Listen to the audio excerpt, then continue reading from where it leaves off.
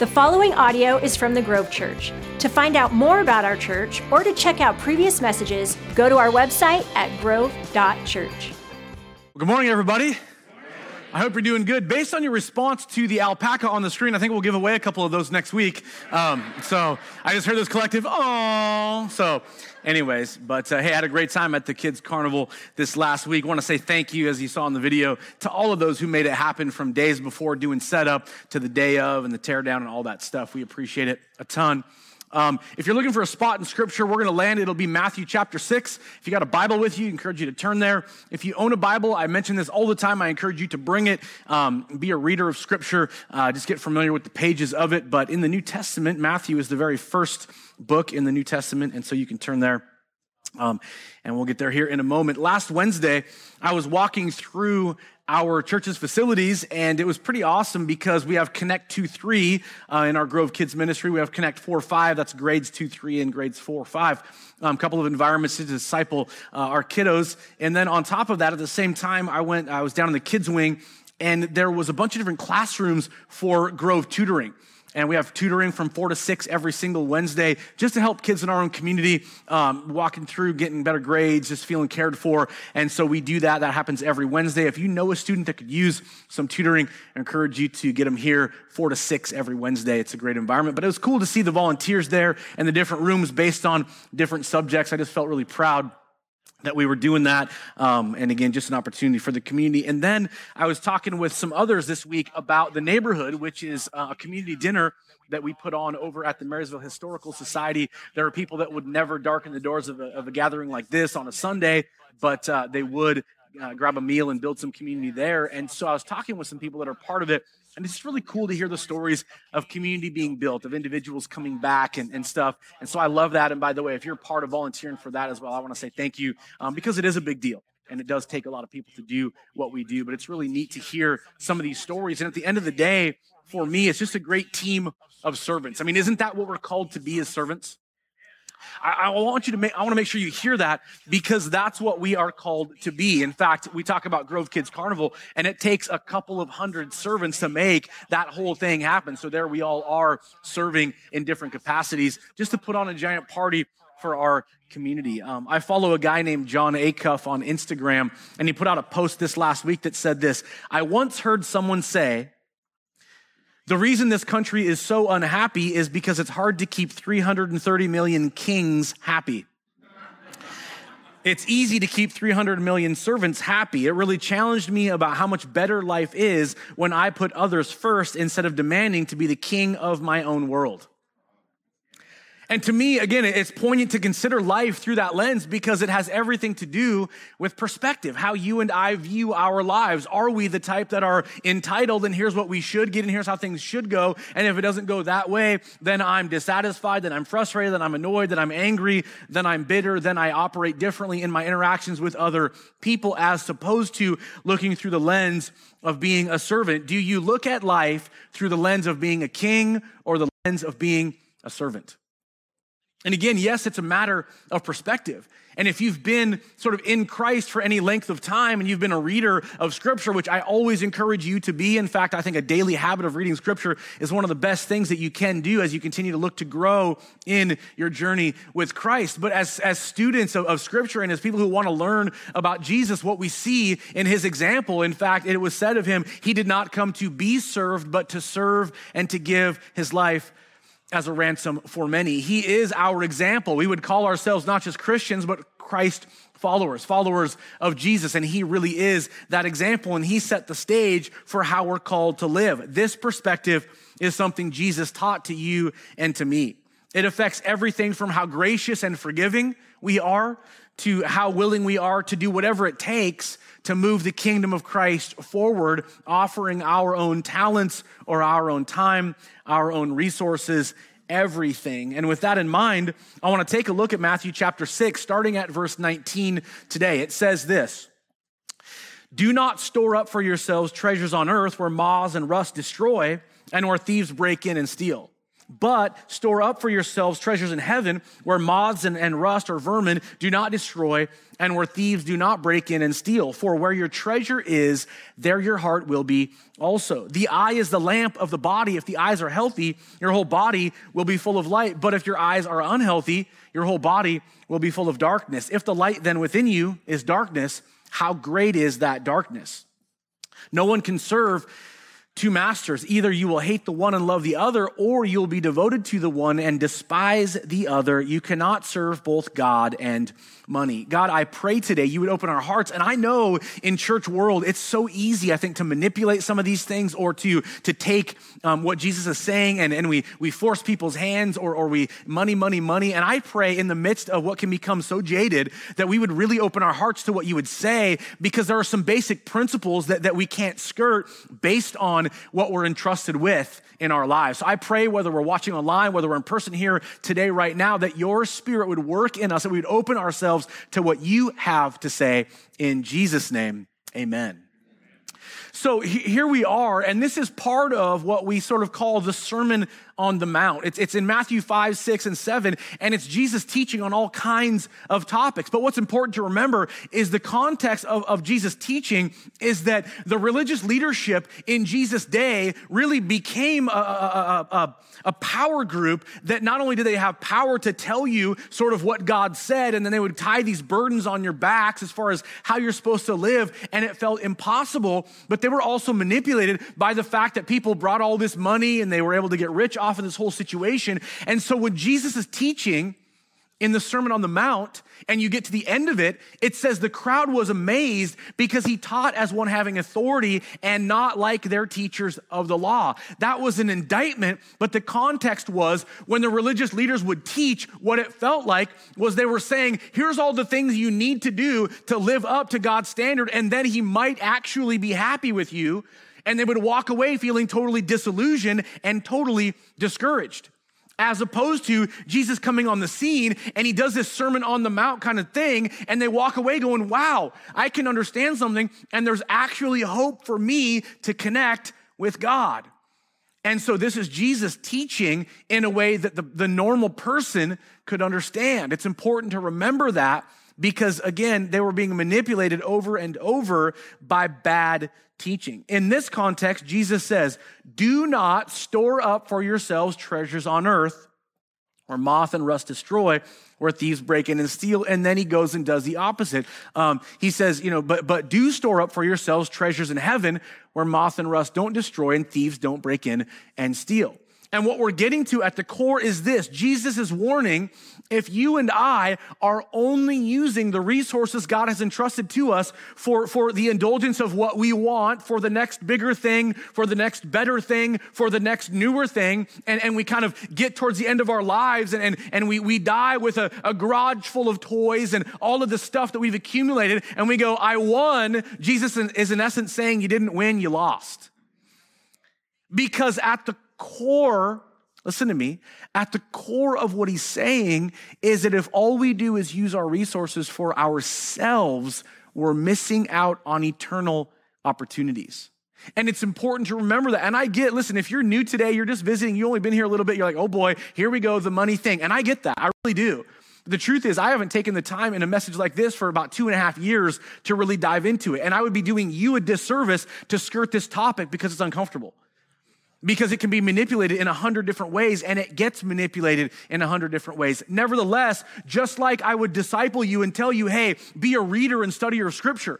Be somebody who learns to walk out forgiveness the way God has forgiven you in Christ. Just like I would say, hey, let's walk through prayer, or in our series coming up starting next week on Thanksgiving, what it means for you and I to have thankful hearts. I can't skirt a financial conversation just because it's easy to manipulate.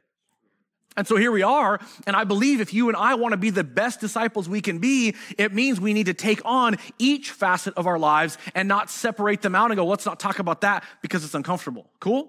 Okay? So can I have a green light? Awesome. Thanks for that. Anyway, Jesus says don't store up these things because it's not just about you and I getting everything we want. It's about understanding there's a different lens, that we need to invest in ways that make an eternal difference, and that's a big deal. In fact, Paul would tell Timothy, his young protege in the faith, later on, as we look at scripture. We call it 1 Timothy, but it's really Paul writing to the next generation of church leadership in Timothy. And one of the things he says in 1 Timothy 6 is this: for those that have resources, command them to do good, to be rich in good deeds, and to be generous and willing to share. In this way, and so this goes right along with what Jesus had said, in this way, you will lay up treasure for yourself as a firm foundation for the coming age, so that they may take hold of the life that is truly life. Paul, right there, by the way, at the very end of that, is not just talking about, hey, you get to enjoy eternity in heaven because of what God has done in Christ and walking in generosity. He's actually saying when you and I live generously towards other things and sacrifice our own stuff in order to help and serve others, it opens up a world of life in us that brings a joy and a sense of not just living for me, myself, and I, but living for others that brings a real life into our world. So Paul says that to Timothy about training up the next generation of church. But Jesus reminds us in Matthew chapter 6 of the very same thing. And then this principle: for where your treasure is, there your heart will be also. I want you to repeat after me. So for where your treasure is, there your heart will be also. It's obvious, and we know this is true. That wherever our heart is at is where our treasure ends up. If you still have a balance ledger in a checkbook that you open up, you can look at that and go, that's where my heart is. Or you can log in online to your bank and look at your statement and go, where do my resources go? And that Jesus is saying that's where your heart's at. And so you got a mortgage, you got responsibilities, you got bills, absolutely true. But if you look at that and there's a whole lot of Target on there, not looking at anybody in particular, whole lot of Amazon, boxes all over your porch all the time, okay? But there's something about looking at where do my resources go that reveals where my heart is at. And it's important to remember that. So Jesus says, store up things that are eternal because it's revealing where your heart is at, and we need to make sure our hearts are set on what God desires of us. And then he goes on to say this: the eye is the lamp of the body. If the eyes are healthy, if your eyes are healthy, your whole body will be full of light. But if your eyes are unhealthy, your whole body will be full of darkness. If then the light within you is darkness, how great is that darkness? Now, time out. The first couple of verses, Jesus was talking about laying up treasure in eternity. And then he goes on to talk about the idea of our eyes. And we think sometimes that he changed subjects, but he didn't. If you have the type of Bible that added subtitles to certain sections, this would all be in one section together. Matthew 6, 19 through 24. He's not changing subjects. He says, if your eyes are healthy, your whole body is full of light. If your eyes are unhealthy, your whole body is full of darkness. But let me help you understand what Jesus is saying. Change out the word healthy right there with the word generous, and change out the word unhealthy with the word stingy. And let me say it this way: if your eyes are generous, your whole body will be full of light. But if your eyes are stingy, your whole body will be full of darkness.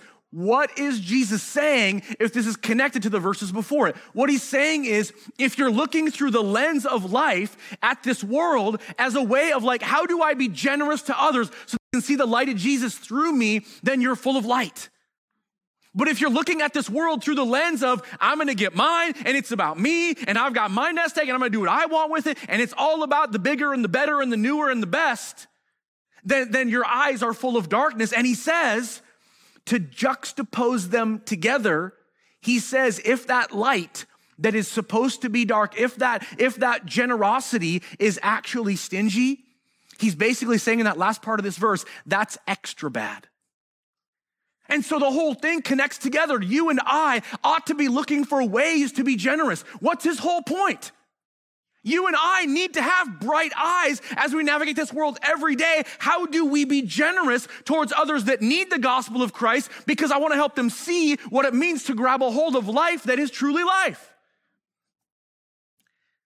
It reminds me of a song that you might have already thought of when I said bright eyes. Turn around, bright eyes. Every now and then I fall apart, and I need you more tonight, and I need you more than ever, and only be making it right. right. Once upon a time, I was falling in love, and now I'm only falling apart. Now that I can do, totally close it all.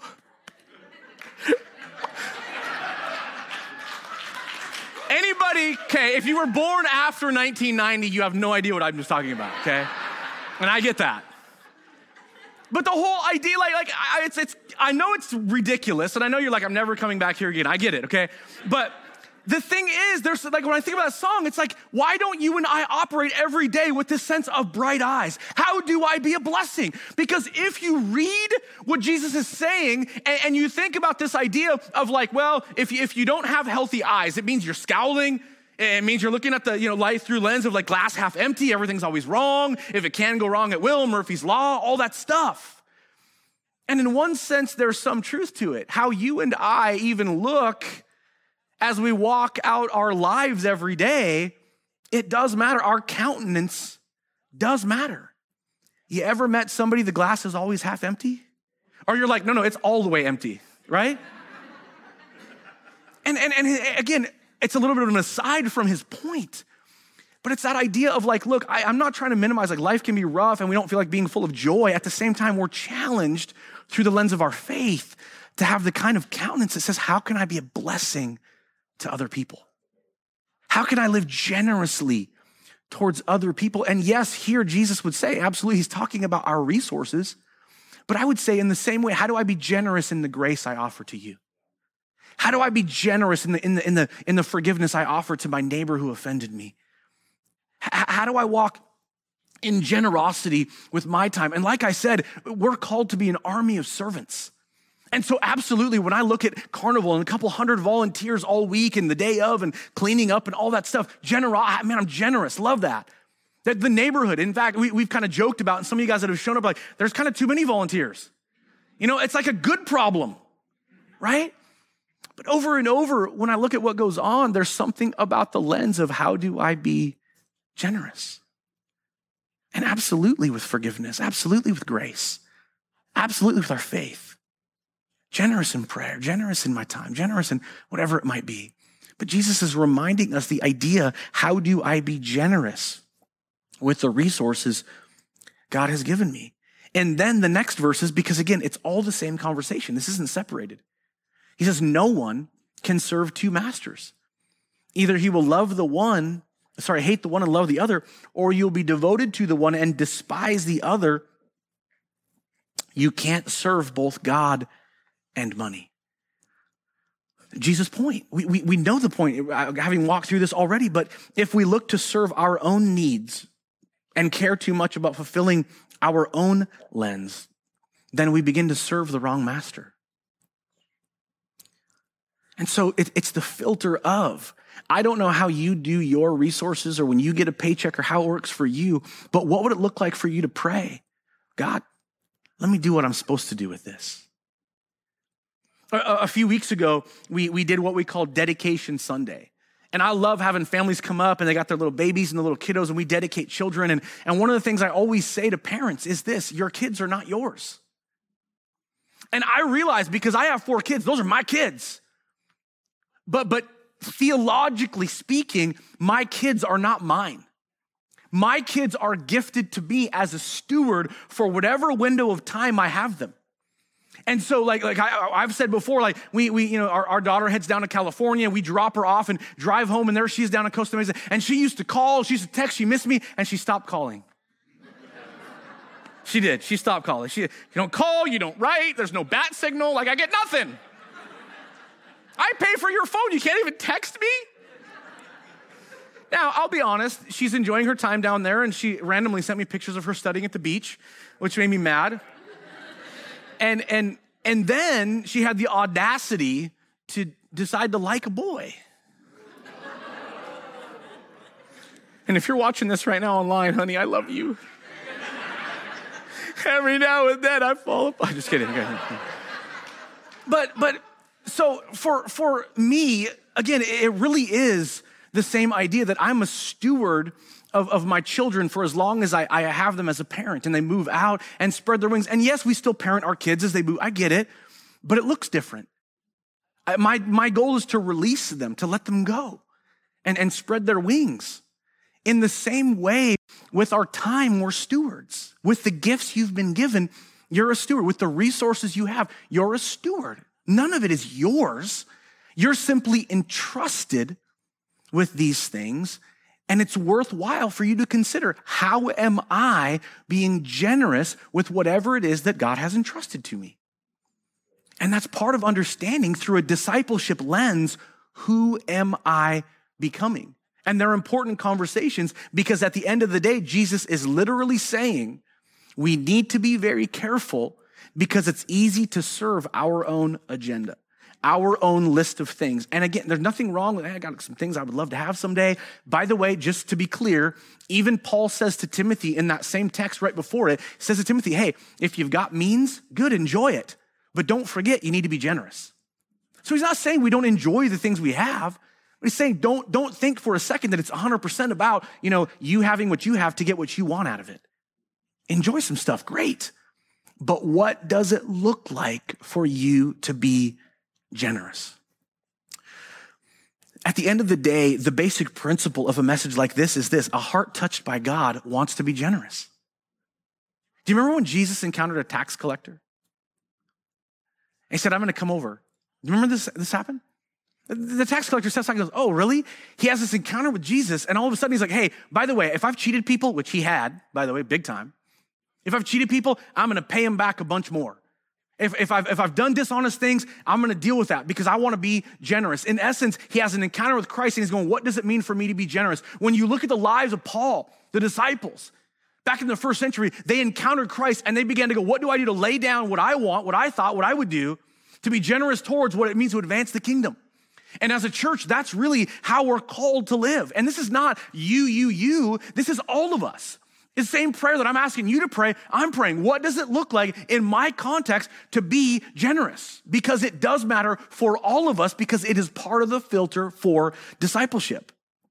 Like I said, it's true with forgiveness, with grace, with time, with talents, with resources, all of it. And as a church, some of our language that you hear often is this: it takes all of us for we to win. Anybody ever heard of the 80-20 principle? The 80-20 principle is a problem everywhere. But the idea goes like this: 80% of what needs to get done often gets done by about 20% of the people. 20% is covered by 80%. And in the same way, when it comes to what we do together in church world, I'm going to be honest with you. And this is a little bit of a hard deal, and it creates a little tension in all of us. But there's about 23% of people in our church that carry the load for the rest of what happens here. And I say that because as a church, we cast vision all the time and talk about what we can do to make a difference. And there are times where we're going, well, we would love to take this step. We would love to do that, but we got to wait because right now the resources aren't where they need to be. And yet in our language, we say it takes all of us for we to win. It does. You hear in our code, we give up things we love for things we love even more. The church does not exist for us. We are the church and we exist for the world. What does it look like for you and I to think through that lens? How do I be generous to help people see the kingdom of Christ?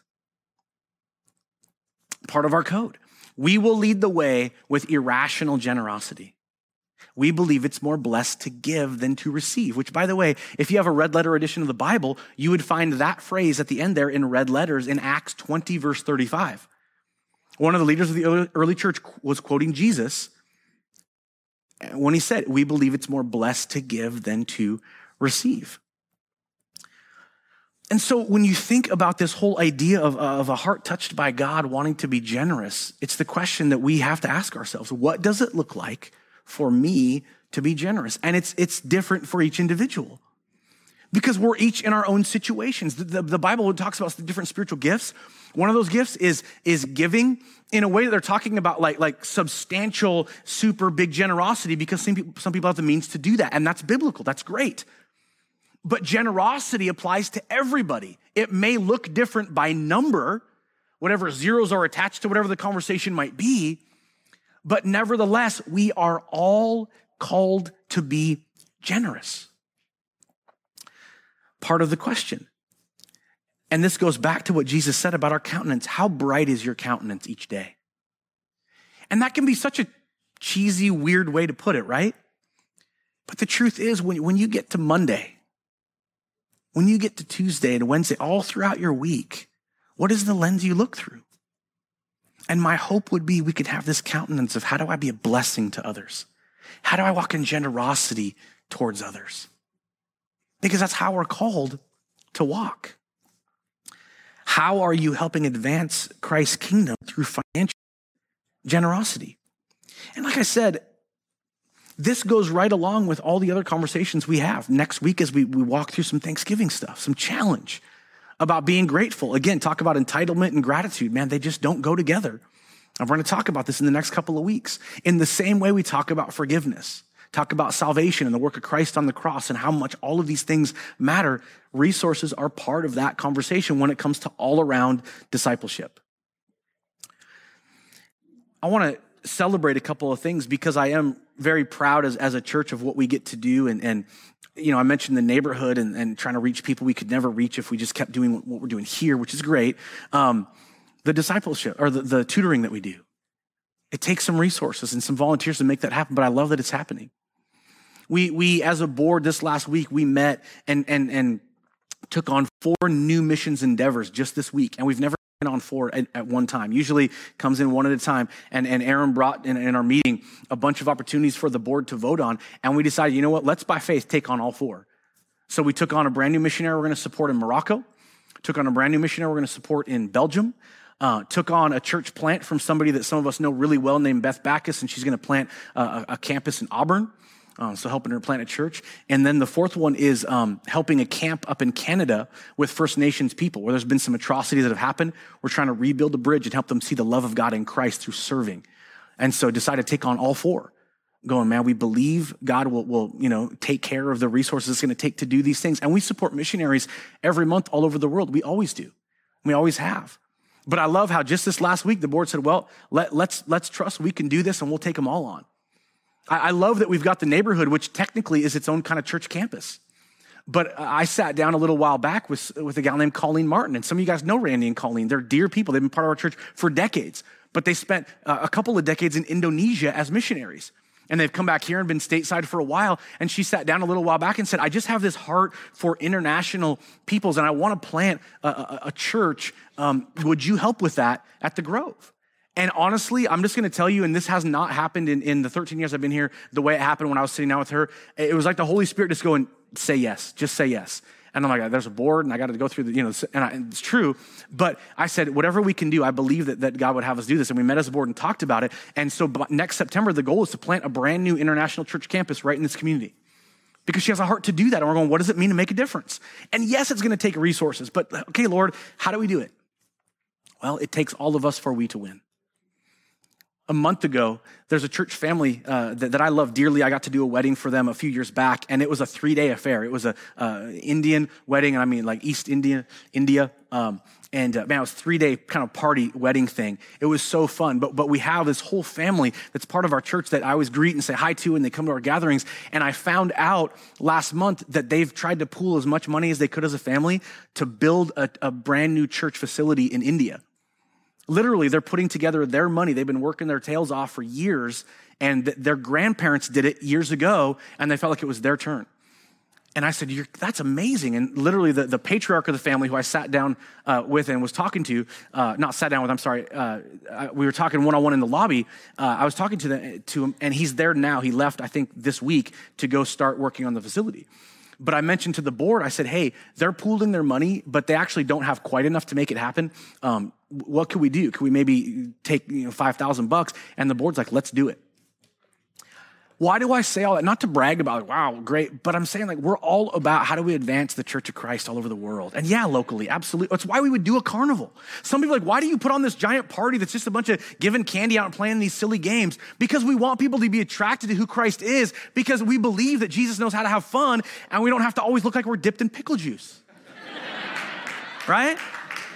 So anyway, But like we put on a party because we believe it's a great little front door for people to kind of check things out. Why do we believe wholeheartedly in having an online campus? Right now, there's a bunch of people watching at home. Yeah, we want to challenge them to take a step and be part of the building. And the last baptism we did on a couple Sundays back was somebody who watched online. Ryan and Heather said, hey, if you're at home and you need to get baptized, come to the 11 o'clock and get baptized. The last baptism was somebody who literally got off their couch and came and said, I need to get baptized.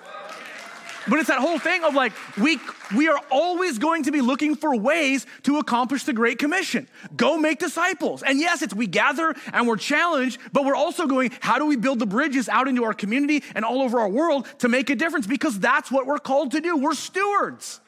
I have to look through the lens of being a steward of the Great Commission in this generation. And so that's what we're doing.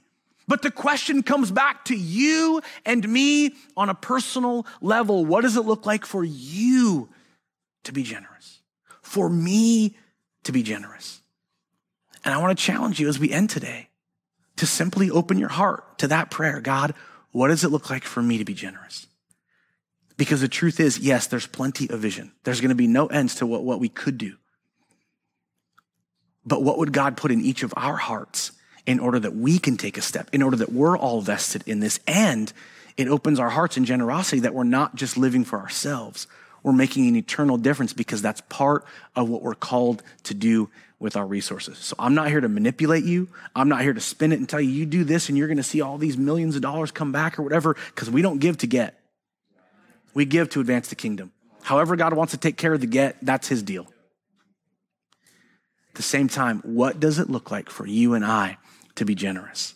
And that's a challenge I want to bring to each of us, that we talk about, hey, you can grab the envelope on your way in and out each day. You can go to grove.church and click on that give link and set up giving, and some recurring giving, simple to do. I say all that because there's simple, easy steps. The Grove app, there's a give link, it's easy. But at the end of the day, it's what does it look like for you and me to be generous, however God has entrusted resources to us. Amen? Father, that's my prayer for all of us. And again, I know, and I feel the tension of it. Sure, it feels, I don't want to manipulate. I don't want to spin things. I don't want to make it about, hey, if you do this, then all this is going to happen. But that God, we are called to, just like you said, Lord, store up treasure in heaven. Not because we want to earn our way. That's not what it's about at all. We believe Jesus paid the price so we can get to heaven, period, done. But we also believe that as we're stewards of these different facets of our lives, part of it has to do with our resources, our income. And I pray that we would each open our hearts to that prayer. Lord, what does it look like for me to be generous? And that we would simply respond to however you would say, whatever thing you would do in these moments as we pray about it, over the next couple of days that we're praying about it, that we're on this journey together, that it takes all of us for we to, and that we believe the work of God as we look at scripture, as we look at the New Testament church, as we look at the last couple thousand years of Christian history, the work of God has always been provided for by God's people.